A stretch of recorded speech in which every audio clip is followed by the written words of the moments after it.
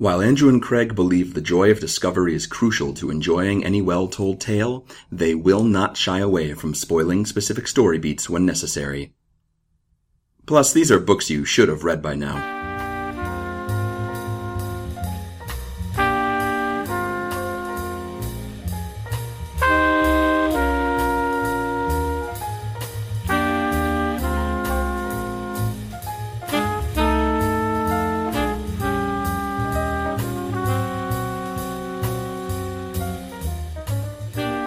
Talk about your travel adventures. What we're going to talk about, because we're not talking about that time my kitchen blew up again. I'll tell you that right now.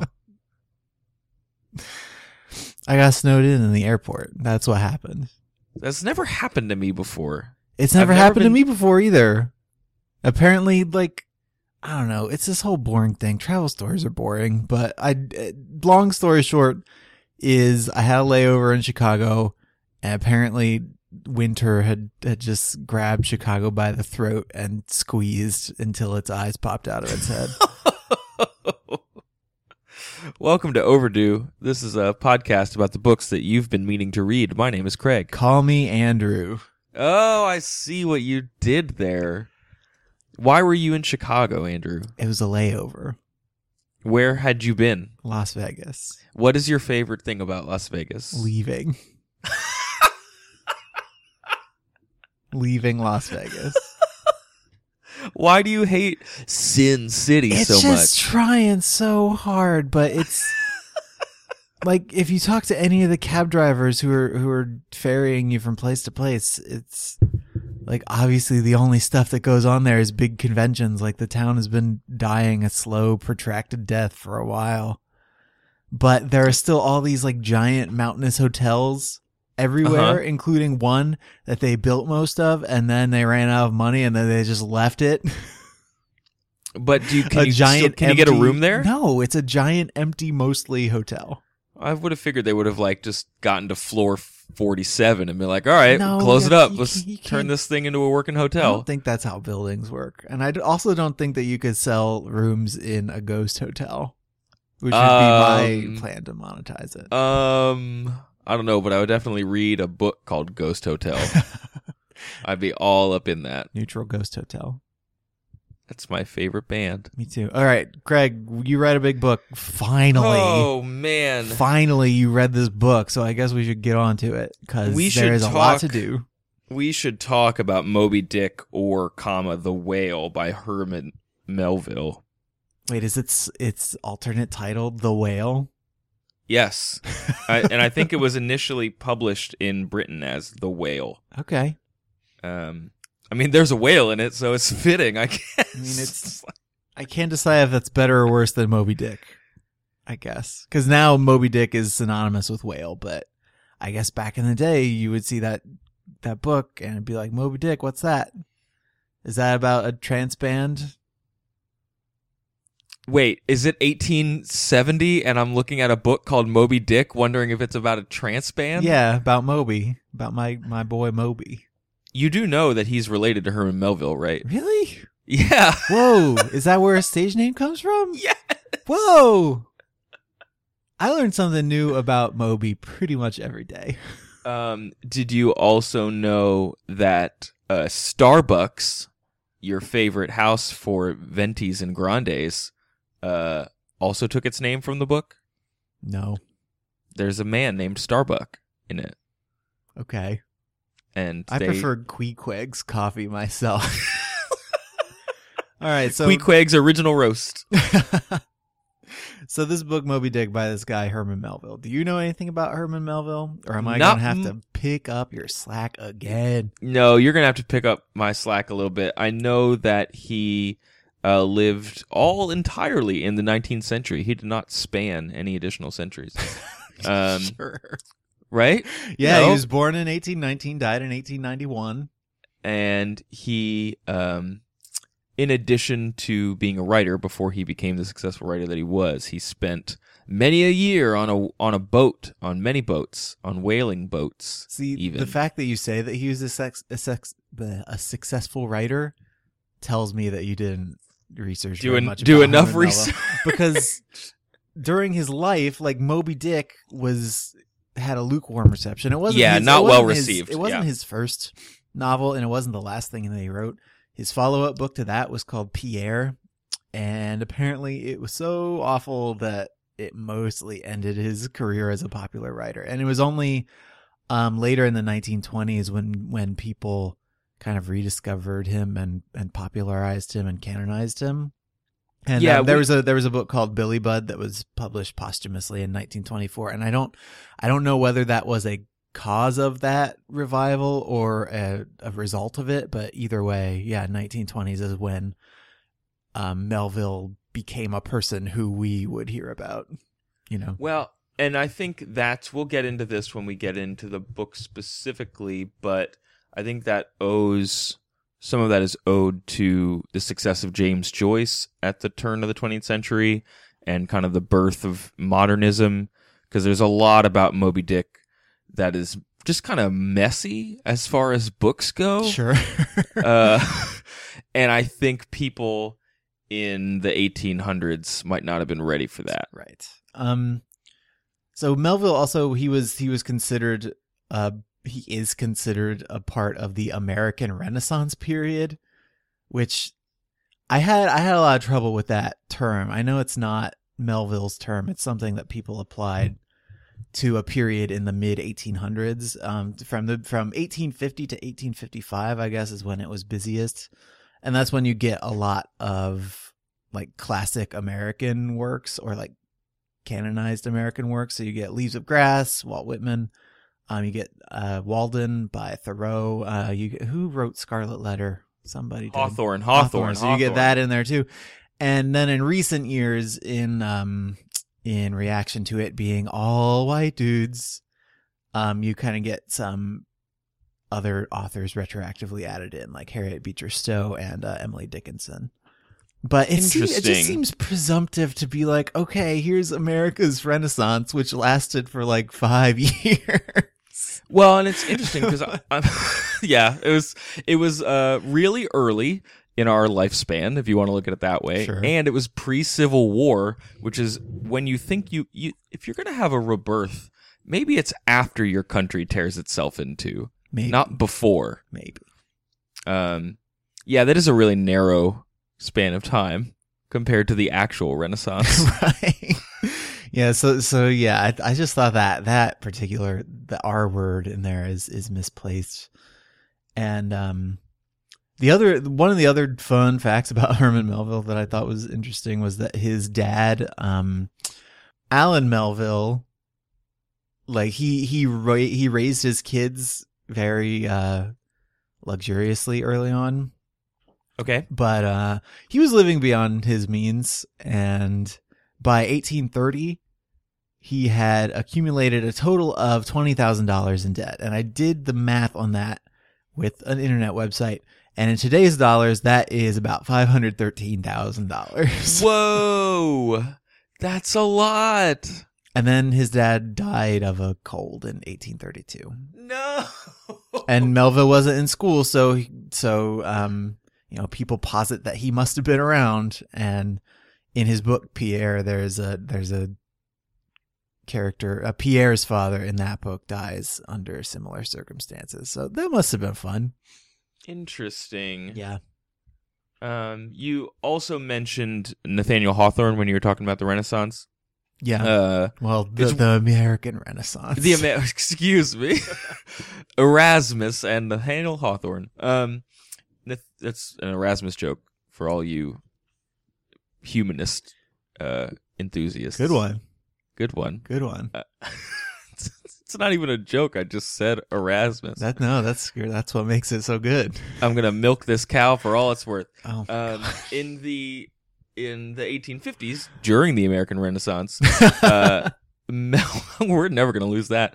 Melville actually took property in Massachusetts and befriended Nathaniel Hawthorne, who wrote The Scarlet Letter, among other things, I'm sure. Yeah. And Melville was a huge fan and kind of struck up the friendship with him. And it was very meaningful for him to have Hawthorne like Moby-Dick. Yeah. And he actually wrote the bulk of Moby-Dick like during that period. Yeah. So it's interesting. I don't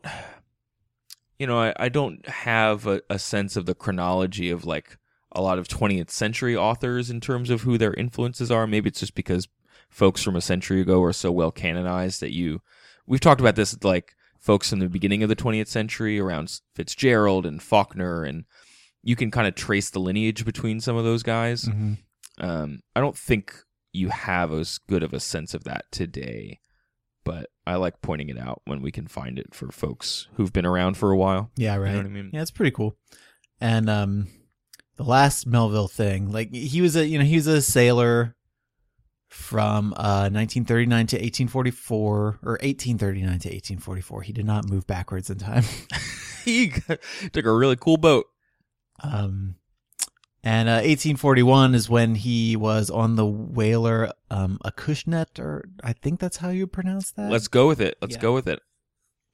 And during that voyage, he was on it for a while, and then he just kind of deserted for a few weeks in the summer and just lived among the native peoples. Taipei was the name of the people. And sure. That was his first book was called Taipei, and it was about those people. And as you can imagine, about a white dude writing about native people in the mid 1800s, like it was not super sensitive. It's very much about like the noble savage archetype. Yeah, and that is woven throughout the fabric of Moby-Dick. Yeah, so let's jump on Moby-Dick then and ride this whale. Ride this whale. I'm going to apologize. Can you talk about this one, or am I going to have to talk about this one too? It's a good thing that you're here, Andrew. It's a very good thing you're here. Have you read Moby-Dick? I read an abridged version a very long time ago. And great. I understand. Shut up, you go. I understand that you wish this had been an abridged version. I don't necessarily wish, but it did, obviously it delayed me doing it for the show for a good long time. Obviously. It's also just a big, fat, unwieldy book in a way that I've read books like it. So to what I mean is, so even like that first thing, the joke you made when you said, "Call me Andrew," right? That's my name. I wasn't telling a joke. No, you were joking. Your name's, it's Andrew. Okay. Why would that joke be funny? Like, you should start at the beginning. Well, that's what what do you mean? Like, start at the beginning of the book. That's what I'm working up towards. Okay. With a part where the book begins with "Call me Ishmael." Okay, there you go. You got there. Oh man. It's a good thing I'm here. The thing is, the book doesn't begin with "Call me Ishmael." It begins with weird errata. It begins with like fake textbook stuff about whales.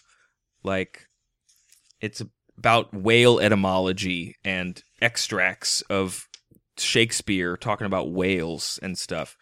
And then Ishmael shows up. Okay. So from the very beginning, you don't have a straightforward novel in the sense of the romantic novel and in how novels were written at this time, I think. Right. Does that make sense? Yeah, because my memory of this book is that, I mean, the Ahab stuff and like the hunt for the whale and all the heavy symbolism that's in there is the biggest part of what people take away from the book, but it's at least like a third about just whaling procedures. Yeah, it's just, and then another third is just like hanging out in Nantucket, hanging out with Queequeg. Like, it's so okay. So hanging with Queequeg, hanging with Queequeg, hanging with Mr. Queequeg. So the book opens. Technically, the story opens with Ishmael. He's going to tell you the story about this boat that he was on called the Pequod. Okay. Pequod? Pequod. Pequoid? Pequod. Deltoid? Pequod. Pequod. And it was captained by Captain Ahab. And so Ishmael's going to go on this boat. He's going to go out. He's going to go be a harpooner. At this point in Ishmael's life, he hasn't been on a whaling ship before, though he's been on other like merchant boats before. Okay. So he goes to Nantucket, insert limerick joke here. Okay. and that's actually like a third of the book as well. It's just Nantucket Just limericks. Yeah. There once was a whale named Moby-Dick. Did you know? Well, I mean, that's not a great limerick to start with, but yeah, I did know that Melville popularized the dirty limerick. Yeah, I can't follow that up. Okay, good. I can't riff on that right now. Actually, You just can't make up a limerick on the spot. That's too. no, I can't. So Ishmael, he's going through Nantucket. He's looking for a boat to sign on with, and this is like an interesting, to me, industrial exercise where you're just like, I'm just gonna go work on this boat for a while. Right. I'll be gone for 3 years, I guess. And I don't quite understand it because it was like 700 pages ago, but they don't get paid like a wage. They get paid in like a take from all the whale that they bring back. Okay, so they work on commission. Yeah, they work on whale commission. Okay. So what, it's he kind of phrases it like it's a really sweet deal. Like you get to go live on a boat and have someone pay for all your food, and you just get paid based on how much whale you bring back. But your food sucks, right? But your food sucks, and the rest of this book happens, which has some pretty gnarly stuff in it. So I'm not sure it's a sweet deal. Yeah, I mean, I do wish that's how job applications worked. Still, You just walked into a store. I could just like go out onto a dock and be like, "Anybody got a boat?" I want to go into a Subway and be like, who needs a sandwich? Just go back there and start making them. Anybody need a sandwich? I'm going to make a sandwich. Go back there and start making them until they start giving you W-2s. Well, it's not a wage. They're going to feed me sandwiches, and then I'll also get sandwich commission, tomato commission. Okay. That's how it works. I'm going to commandeer the Subway.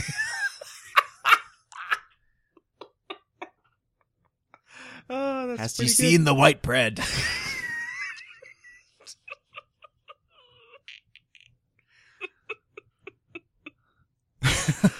Is Pequot a type of pepper? I'm not sure. I think it's a picante sauce. Oh, good. The Pequot sauce. Yeah. So anyway, to get on a ship, first you have to hang out in Nantucket, right? And Okay, and just look like you want to be on a boat. Just walk around like you want to be on a boat. So there's like whole chapters, which is it's like its own little story where Ishmael's walking around. He goes to the inn. There's like 5 pages dedicated to a description of a painting about a boat. Like this book takes its time. Uh-huh. And eventually he gets set up. There's not enough room at the inn, but the barkeep is like, hey, yeah, I know. And then he's like, Jesus shows up. But the barkeep is like, hey, you could stay in this room where I have this other guy staying. Like, you just go sleep there. It's fine. Like, you'll be roommates. And apparently this was like a thing that you did in the 19th century if you were an itinerant whaler, I guess. But who does Ishmael meet in his bed but Queequeg, the noble savage? Tell me more about Queequeg. Okay. So Queequeg hails from, I want to get this right, he hails from Rokovoko, which is a made-up island. Cool. It's a made-up island of cannibals. Okay. And he spends a good 10 chapters talking about how cool of a cannibal Queequeg is. Like right in a row? It takes its time. Okay. Queequeg like goes to church. That's pretty cool for a cannibal. Mm-hmm. I was reading you the quote earlier before we started recording, where after all is said and done, they go to bed in the same bed, and Ishmael says to the reader, "Better sleep with a sober cannibal than a drunken Christian." Because he says, for all his tattooings, he was on the whole a clean, comely-looking cannibal. Ooh, comely. So this is just the beginning of what we were alluding to earlier, where there's like the enlightened white man of the 19th century doesn't really jive with the 21st century. Right. You know, there's chapters about how Queequeg left his village to go whaling with the white man and broaden his horizons, and maybe he will go back to his village and rule as king or whatever. But then there's also a lot of Ishmael's fascination with Queequeg's bizarre religion, which obviously is made up, so Melville can just like do whatever he wants. Okay. I need to pause real quick so I can search and see what the name of his god is. Okay. Okay, I'm back. I needed to pause because I thought that Queequeg's like little totem that he worships to, I couldn't remember what its name was. It's Yojo, and for a second I thought it was YOLO. I could have sworn that he worshipped a little totem called YOLO. It's true. You do only live the one time. He's the god of only living once. So after like a few days, they become fast friends. And there's all sorts of... Queequeg is like housebroken, just... Yeah, basically. He just wants to be able to say that he has a cannibal friend. Yeah, kind of. Like, Ishmael befriends him after... Queequeg spends, like, he stays out all night selling all of his shrunken heads, because he didn't want to do it on Sunday because that seemed bad for him. Sure. So he was laid out Saturday night selling shrunken heads, and then he came home. That's like a side gig. Yeah, it's the thing he's doing while while he's waiting to get on a whaling boat. Right. So they become fast friends, and they eventually decide to go on a ship together. And Queequeg kind of pledges a Wookiee life debt to Ishmael. Why does it have to be a Wookiee life debt? That's like the That's only just how schema Queequeg is I being treated in this book. It's Wookiee life day. Yeah. He's a man that only Ishmael can understand. Basically, there's like a whole section where they're staying in this lodge together, and Queequeg goes through some sort of Ramadan where he won't move, and he just sits in the room, and he's like locked in there, and Ishmael needs him, and they end up having to like break the door down, and then Queequeg and Ishmael make up, and it's really weird. Aww. There's plenty of latent homoeroticism in this book that has been well documented in the literary canon. We'll encounter it occasionally as we talk today. But there's like pages upon pages of them like rolling around in bed together. Like, you know what I mean? And I'm only sort of exaggerating for comic effect. I totally ship Ishmael and Queequeg, though. I ship them. You ship them? Yeah, do you not know what that means? I mean, not at all. Not like the Pequod. What are you talking about? It's when you pay attention to a work of popular fiction and you want two of the characters in it to be romantically involved. It's short for relationship. That silence was me having a stroke. I'm sorry. Yeah, no, that's cool. Where did you get that from? From like the internet? I don't know. Like it's around. People know about shipping. I'm trying to think of people who I ship. I don't know. Who else do I ship? Queequeg and Ishmael. That's a big one. Okay. Mario, Luigi, and Peach. We'll say like okay. Like let's bring out a real world example because you seem to be having trouble with this. Like tabloids ship Jennifer Aniston and Brad Pitt still. Okay. Because that's what like half their covers are about.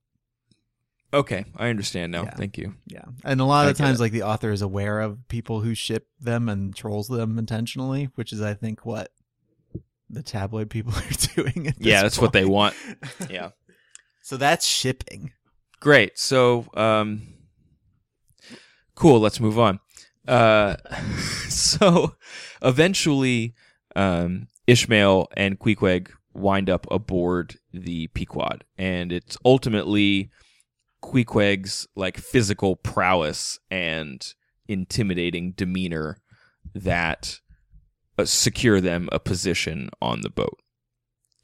He very quickly impresses the two other captains who are not actually going to go on the boat, but are in charge of like hiring the people for the boat.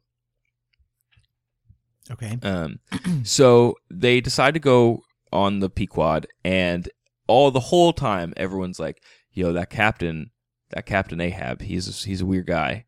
He's a good man, and people will go to their deaths for him. But he's a weirdo, and they sure will.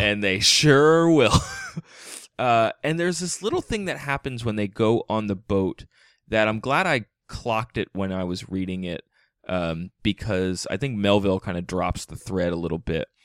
When they're about to set out on the Pequod and they're loading up the ship, there's a section where I think Ishmael is the one who sees it.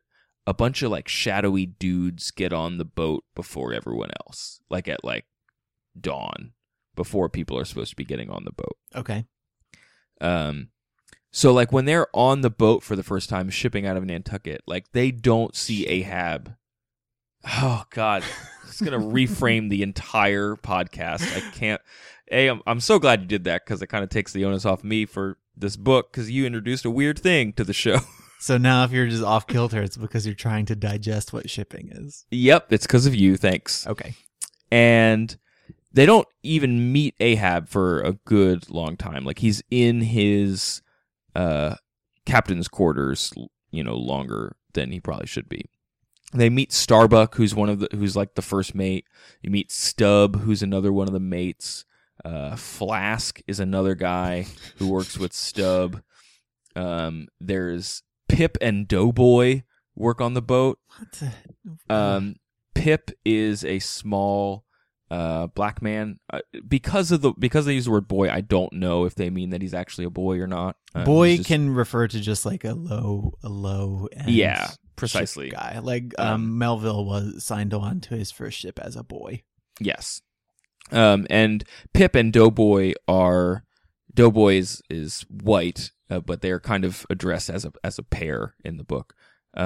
They are both what are called shipkeeps, I think is the word, or shipkeepers. Okay. They don't go out on the whaling boats. Like when everyone's on the ship, this is a distinction that I had to drill into my brain. The ship is the Pequod, all right? Mm-hmm. Everyone hangs out on the Pequod. It's going to carry all your crap, and that's where you eat, and then where you crap, and then someone yells that there's a whale over there, and everyone gets into tiny whale boats, and they go whale hunting. Okay. Cool? Yeah, sure. Because I guess like the whale boats are smaller, and you don't want your big ship to get sunk by a whale. I don't know. Yeah, and you want to get in a bunch of smaller boats so that you can kind of like encircle the whale if you need to, or whatever. Okay. Is that all the crewmen? Is there like a Stump and Crack and Flub? Oh, well, okay, so they're the mates, which are Stubb, Starbuck, and Flask. There are the harpooneers, led by Queequeg. Okay. Now, this is where all your noble savages come from, all right? So get ready for these names. Tashtego, Dagu, mm-hmm. and Fadala. Okay. All right. I actually remember all those names. Okay, good. Like, as you said them, they sounded familiar to me. Tashtego is a Native American. Dagu is an African. And Fadala is actually part of that group of mysterious dudes who show up. On one of the first whale sightings, Ahab has his own special boat, and a bunch of dudes that no one knew were on the boat show up. Led by Fadala, who is, I want to make sure I get this right, he's a Persian. Though the book, Melville often refers to all those guys as Tiger Yellow, which is like a weirdly specific description for people from Asia of wherever Melville wants them to be from. Yeah. So let's just, okay. It's just like a sticky kind of. It's a sticky wicket. And it's just kind of understood that, it's going to be racist without really meaning to be. Without intent. Maybe with meaning to be. I don't know. But. The stuff with Fadala and his other guys does feel a little untoward because they appear out of nowhere and because they seem to be seducing Ahab from the rest of his crew a little bit, or like serving some other nefarious purpose. Folks like Stubb and Starbuck are a little more wont to say things like those guys are literally the devil. Okay. Which is probably more that like there's no explanation for why they're there from Ahab than there is like a racist element to it. But the fact that there are others is not helpful to that reality. So I don't know, like leaving behind Tashtego and Queen Amidala and all the rest of them. I wanted to know, like, because like we said before, the Ahab thing, everybody knows. Yeah. It's one of the things that has long since seeped into popular culture, and it's been done and done and done and done and done. My favorite Moby-Dick adaptation at this point is Star Trek First Contact. Sure. Great. How did knowing all that stuff like affect your reading of this book? Because I can only imagine, like, as long as it is, you've kind of got to be wondering when the Ahab stuff is going to start happening, right? Like a little bit. And so what I'll say is I was struck with Ahab's first appearance. Like he shows up. I think he shows up at the right spot in the book. Like you're pretty comfortable with Ishmael. Yes, Ishmael has taken his time teaching you about Queequeg. Mm-hmm. And he's talked a little bit about what whaling is, but he hasn't gone into this thing that he does in the middle of the book where there's just like 15 chapters in a row about how to cut up a whale.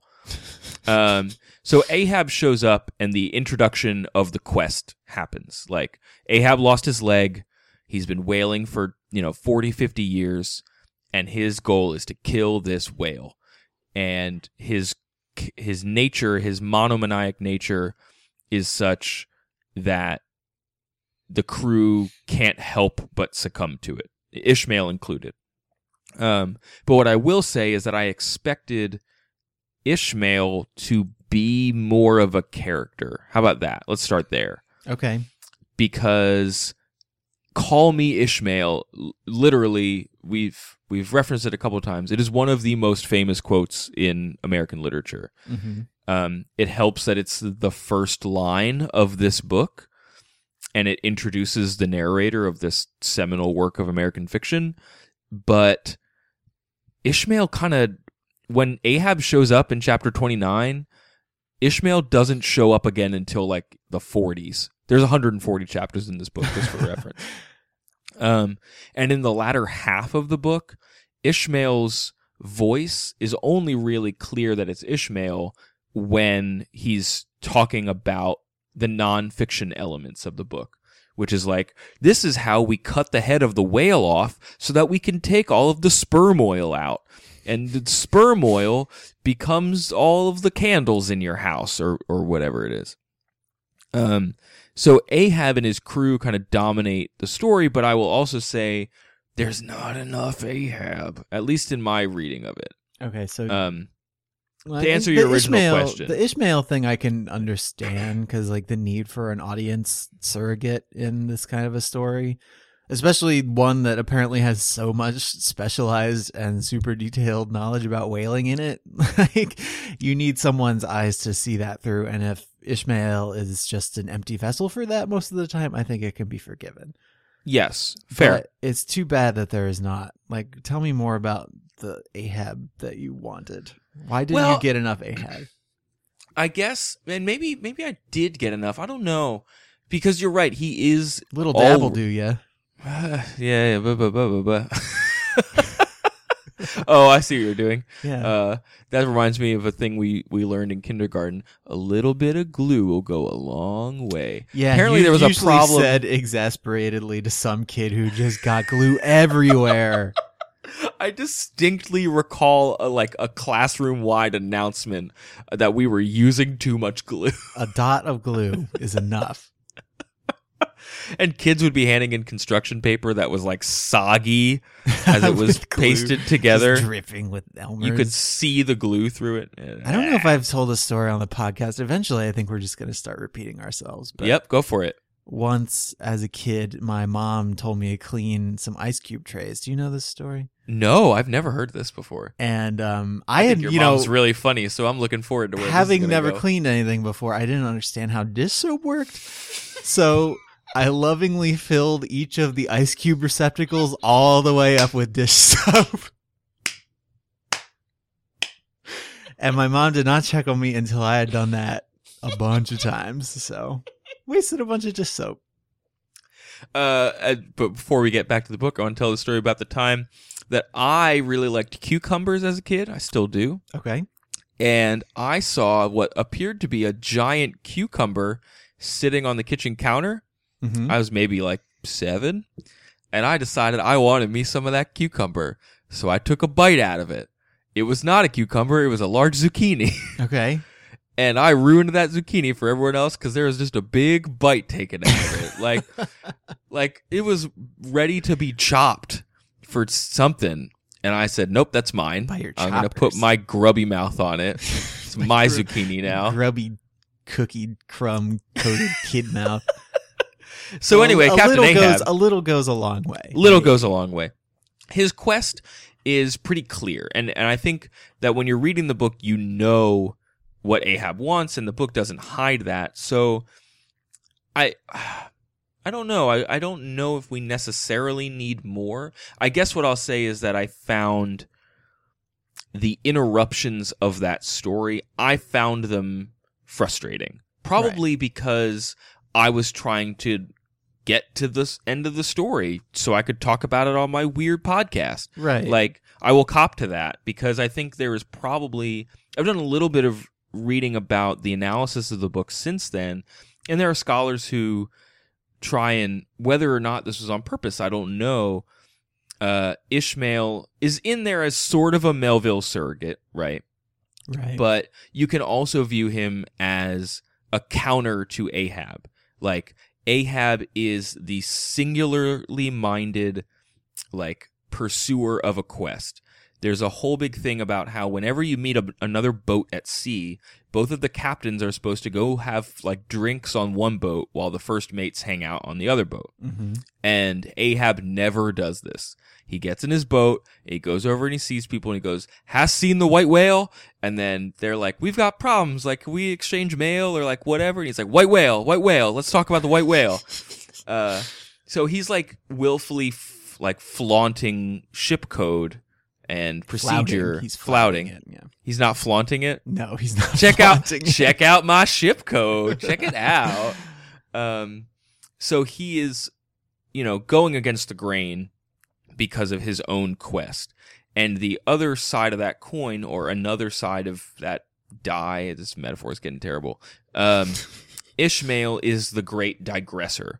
Like, so anytime something occurs on the boat, he's going to take another 3 chapters explaining what that is and why that happened. Mm-hmm. Like, there's a whole chapter dedicated to how the rope is woven through the boats so that when they harpoon the whale and need to drag it back, it has a bunch of points of contact, right, to make it strong. Right. There's a whole chapter dedicated to how you cut the whale up, and then another one dedicated to where the best oil comes from, and then another dedicated to how you store the oil, and then another dedicated to the skeleton of the whale.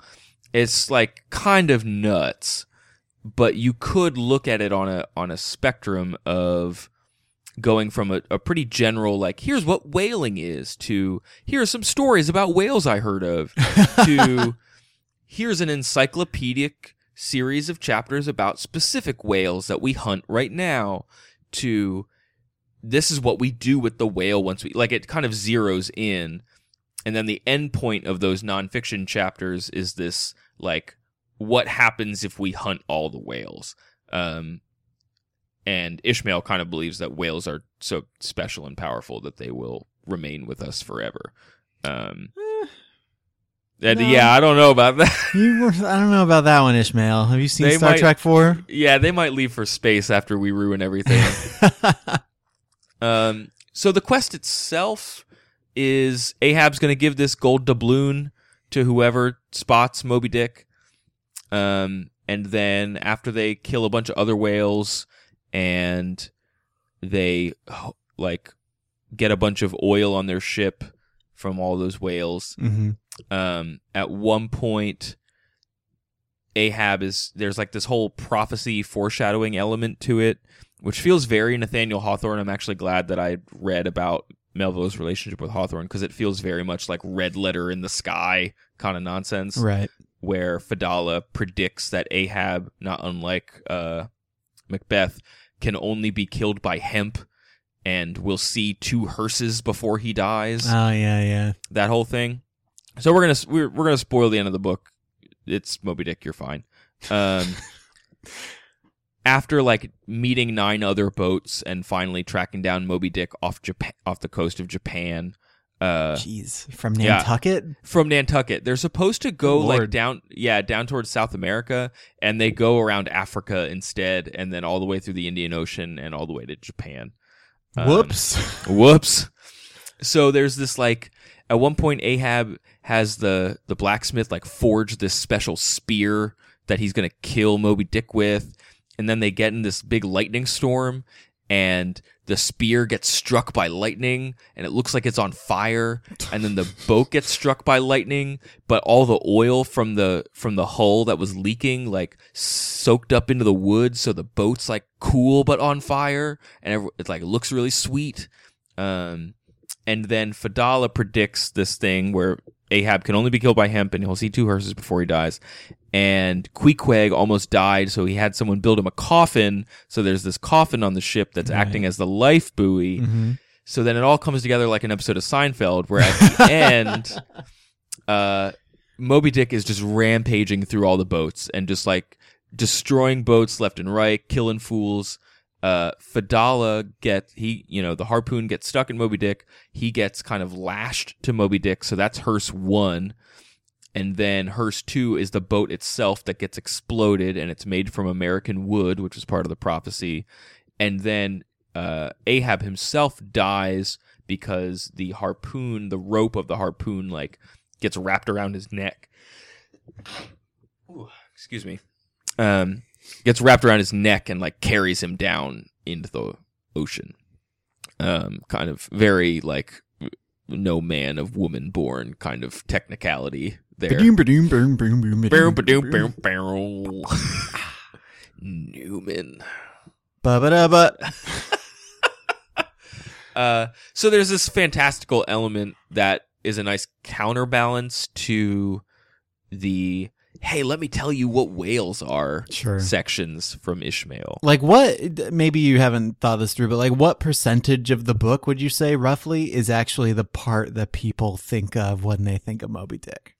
30 to 40%. Okay, which is not that much. No, and I might be undervaluing that. I think that there's parts of the other characters that are interesting. There's a really wonderful passage about Starbuck when he actually almost decides to kill Ahab that feels very Shakespearean, and there's been a lot of writing comparing noting Melville's interest in Shakespeare. It feels like the moment in Hamlet where Hamlet almost kills Claudius while he's praying, and says, I could do this right now and it would end all of this stuff, but I can't do it right now because he's, it's not a fight or anything like that. Mm-hmm. And so Starbuck should have done it, man. Should have done it, Starbuck. Should have done it. But I think the whaling stuff is really what caught me off guard. And I did read something that said because it was part of the era was that fiction was a great way to pass on history. There are some who have speculated that Melville, one of the reasons that was a huge part of the book is that he did want to capture this style of this lifestyle. He wanted to capture it accurately, and he wanted to include it in this tale, but a simple adventure wouldn't suffice. Sure. And I'm sure you know a lot more about whaling than you did when you started. I do. I couldn't recite it all to you right now because it's just so important. And so complicated is what I meant to say. But I think it's interesting, like the what they're harvesting, and there's a lot of actually really interesting language in the book that talks about what they're really out there to get is not even the meat, but the oil. And that part of this slightly pre-industrial world is like lit by all of this oil. Right. And so that becomes, reading it in the 21st century, there's something really interesting about our relationship to an industry and how it produces for us that seemed relevant. And I think is probably not quite analogous to why people started picking it up in the early 20th century, but I think a post-industrial revolution era could really relate and find meaning in that section. And those are the sections that are not the Ahab story, right? So I feel like there is thematic value there that, while it's interrupting this quest, raises some interesting questions. Right. So I do want to talk about spermaceti. Is that spaghetti? What is it? No. So they're hunting for a sperm whale. Moby-Dick is an albino sperm whale. Cool. And the reason that sperm whales are valuable, as we said before, is they have this substance called spermaceti, is how I'm going to say it. Okay. I don't know if that's true. In their heads, that's like this white, waxy, milky oil stuff that you can make into candles, etc., etc. And they think it might control like buoyancy in whales, or it might also help with echolocation. There's theories supporting both. But so after they capture one of the whales or kill it or whatever they need to do, they like cut out part of its head and take all the spermaceti out. And then eventually what they're going to do after it kind of dries for a little bit, they're going to melt it down in these what are called tripods. And that's how you can then fashion candles and stuff out of it. But first, I guess you have to like squeeze it down. Ew. Yeah. So just listen to this, okay? Just listen. They're going to squeeze some spermaceti. Okay? This is Ishmael talking. Okay. Squeeze, squeeze, squeeze all the morning long. I squeezed that sperm till I myself almost melted into it. I squeezed that sperm till a strange sort of insanity came over me, and I found myself unwittingly squeezing my co-laborers' hands in it, mistaking their hands for the gentle globules. Such an abounding, affectionate, friendly, loving feeling did this avocation beget, that at last I was continually squeezing their hands and looking up into their eyes sentimentally, as much as to say, "Oh, my dear fellow beings, why should we longer cherish any social acerbities or know the slightest ill humor or envy? Come, let us squeeze hands all around. Nay, let us all squeeze ourselves into each other. Let us squeeze ourselves universally into the very milk and sperm of kindness. Would that I could keep squeezing that sperm forever." So there's some sexual undertones to this novel. Sure. And I'm just going to say, I guess when you're doing this, you have a lot of time with your thoughts. You end up thinking about a lot of really weird stuff while you're squeezing sperm jelly. I think we're allowed to have, we the reader, from Melville's point of view, maybe we are allowed to have some of that humor. I don't think he's completely avoiding it, because that is kind of ridiculous, right? And I think if you were on a boat with 30 dudes for 3 years, you might make some sperm jokes now and then. Maybe sometimes, yes. Just saying. But there's a little bit to it that I think is part of the overall novel that has to do with, like, I don't know, getting back to nature, or like losing yourself in some sort of meditation, or thinking about a thing over and over again. It's a bit of a stretch for, like, here's the section where I'm squeezing all the sperm. But it does seem to jive with what else was going on during the American Renaissance. The same era that bored Thoreau and whatnot. But I don't know. That's a real struck me funny, that passage is. Because that is like I was reading the book being like, oh yeah, there's the jokes about spermaceti and sperm and stuff like that. That's funny. But then that passage it just went nuts. It went crazy all over the place. What is the name of that chapter? It is A Squeeze of the Hand. That's the name of that chapter. It's worth two in the bush. So that's a thing that happened in Moby-Dick. Cool. Man, like, I'm just the thing I keep coming back to is just how all over the place this book is. Yeah. And I just can't imagine a modern story, like a modern popular story, being able to do this. Like, I don't think the audience would give you the leverage because, I don't know, storytelling now, or at least like mass market storytelling, is about being economical and like making and like connecting the dots thematically on stuff and like making characters who people care about. Like, that's the kind of stuff that people respond to. And it just sounds like this book is just full of stuff. It is kind of just full of stuff. I think what gets lost in all the stuff is the storytelling around Ahab that feels very much like conventional foreshadowing, and I'm going to lay in this thing about the coffin so that becomes a symbol that then later pays off when people die. Like, that feels very 19th century, turn of the 20th century American lit. Like, I know what that is. Mm-hmm. But what you're saying, the messier elements of it, if this book were written today, I feel like it would actually succumb to a lot of criticism vis-a-vis the nonfiction parts. Like, I feel like people would get really caught up in that. He was basing it on not only his own experience, he was moved by an account of the Nantucket ship Essex that had, crashed in 1820, I believe. And then there were stories about the whale Mocha-Dick, which was a real whale. Okay. A real white sperm whale that killed some folks. Mocha-Dick.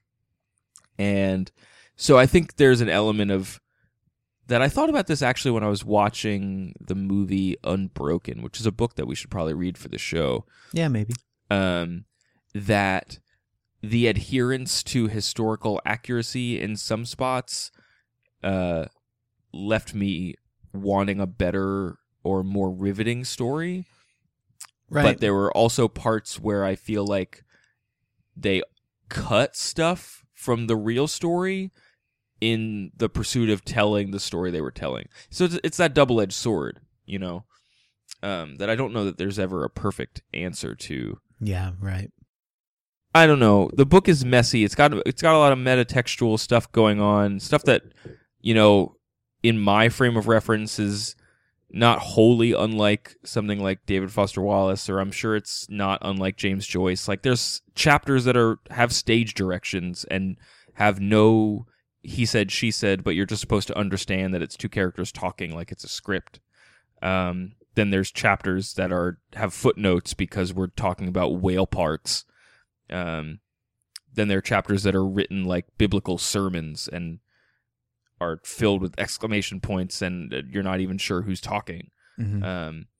From a conventional standpoint, the idea that Ishmael even knows all of what's happening breaks down about 30 or 40 chapters in. There's like scenes that he could not have been a part of, like, right. And does not even cop to being privy to. He just decides to tell them.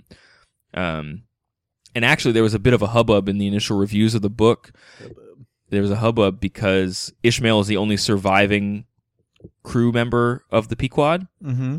and you don't learn that until the epilogue, which is just like one paragraph long. But there was a British publishing of the book that did not include the epilogue, and people got all upset that there was no way that Ishmael could have told any of that story because he was dead. I like that. Like, all you need to dispel that is like a paragraph at the end that says, "Oh yeah, and Ishmael didn't die." Well, or end. It's also, it doesn't matter because it's a story. Well, no, it doesn't. I mean, in the end, it doesn't matter. No, you're right about that. But yeah. So we should probably wrap up. There's plenty of stuff in Moby-Dick that I did not cover, both my own just grappling with the story and for sake of time. So if you have your own favorite parts of Moby-Dick that you wish we'd talked about, you can send us those thoughts. Where should they send them, Andrew? They should send them to our email address at overduepod@gmail.com. We also have a Twitter page up at Facebook. We have a Twitter page Wait up at a second. twitter.com/overduepod and Facebook up at facebook.com/overduepod. Lots of you have been getting in contact with us over the last week or so, and we've actually gotten some really some particularly nice messages this week. So thank you to Dennis was one person who contacted us. Anthony contacted us and asked if we would put the show on Stitcher, which is another podcast distribution thing. I have filled out the paperwork, and we're just waiting to be in triplicate. We're just waiting to be approved at I guess. So awesome. That should happen sometime this week, and we'll put up an announcement when it's ready to go. And then a quick note on last week's the Secret History episode from Samantha, who wrote it on our Facebook wall. She wishes we had discussed more of the role of Dionysian rites and their studies on ancient Greece, as well as the development of the characters themselves. And I will cop to that. That was partly time, and partly it just had been 2 months since I'd read the book.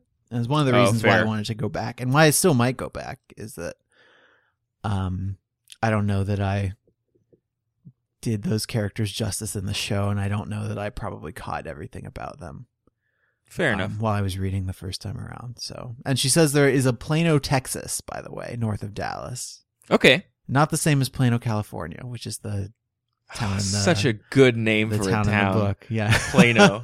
And she says, happy 2015. And that's all I've got. Oh, man. I just want to thank everyone for rallying behind 2015.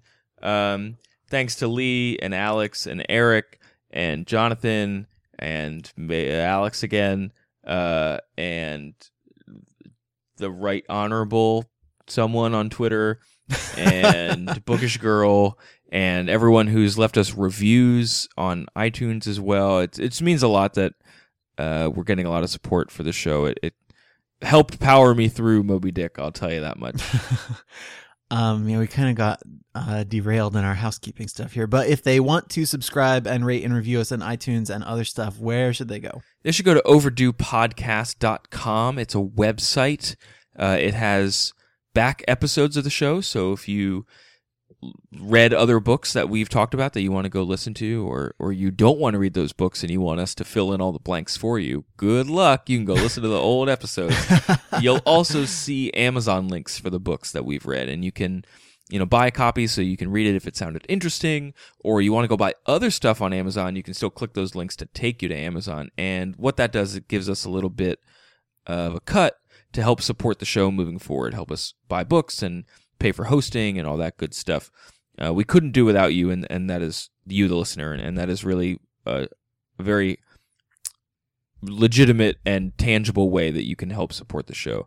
Also on the website, as Andrew mentioned, you can follow links to our iTunes page where you can rate and review us, and that's a great way to help other iTunes users discover the show, which makes it grow, and then we're all happy. And you can also plug that RSS feed into any other pod catcher of your choice, though if you are a Stitcher fan, we are forthcoming. Yes. Andrew, what are you reading for next week? I'm going to be reading Something Wicked This Way Comes by Ray Bradbury, which great. would have fit in well with our Halloween stuff, but we just didn't get around to it. Cool. Okay, this is episode 95. We're on the road to 100. And we're not gonna say just what we're doing for that yet. It's probably obvious by now, but we're gonna pretend like it's a surprise. So in the lead up to that episode, Craig, I think you're gonna do a graphic novel. Yep. We're planning to do one more choose your own adventure story, which I know some people like more than other people, I guess. Go ahead and download it. You don't need to listen. It's fine. We'll try to lean into the goofy voices and see what we can do. Then there's another book of Craig's that he doesn't know what it is, and then episode 100. But if you have, I don't know, we've gotten a couple, I wouldn't say testimonials, but listener stories about stuff that you've done while you're listening to the show, or times when the show's come up in the real world and you've been surprised. If you have stories like that, send it to us for episode 100, and maybe we can read some of them or something. I want to try and make a big deal about it. Oh yeah. What if people like recorded themselves? People could do that. People could do that if they wanted to. I mean, I'm not gonna say they have to, but Well, and if they sounded bad, we might not use it. But yeah, or if they said mean things or cusses. or well, yeah, or cusses. We could bleep them, but anyway. That is all for this week. We'll be back on Monday with that Ray Bradbury story, and until then, everybody try to be happy.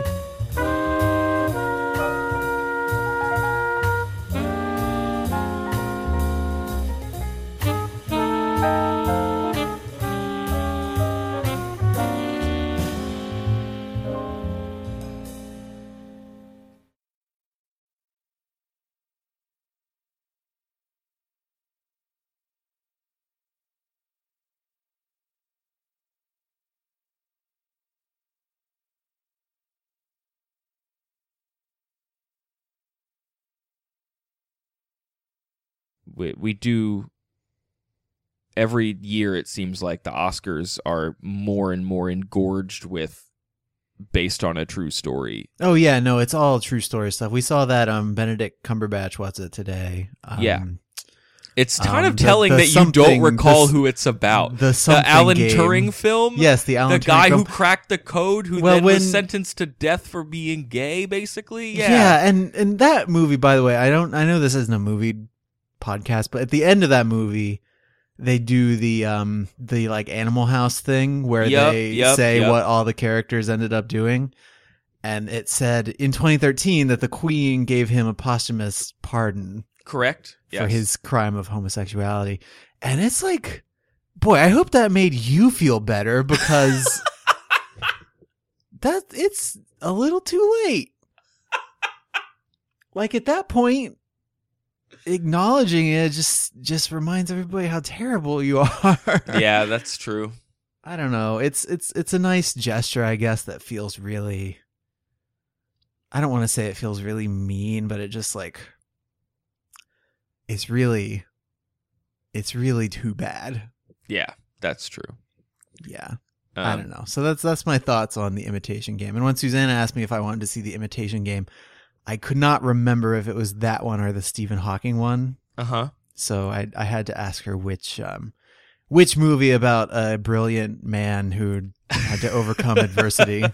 We're just going to go down this path. Laura and I saw the Stephen Hawking one, and I liked it for what it was. I think there are plenty of people who wanted a story about the scientist and got predominantly a story from the wife's perspective. Mm-hmm. And then when like the credits rolled and it says it was based on a book written by his wife, I was like, oh, well, that's why that, and I don't mean that disparagingly. It just means that's what the story was trying to be about. Man, it wasn't. I thought she had a lot of really cool sex scenes, and I guess I know why now. It really became her story in the latter half. Weird. I don't know. This book is cool. We can maybe put that in after the music at the end. Sure.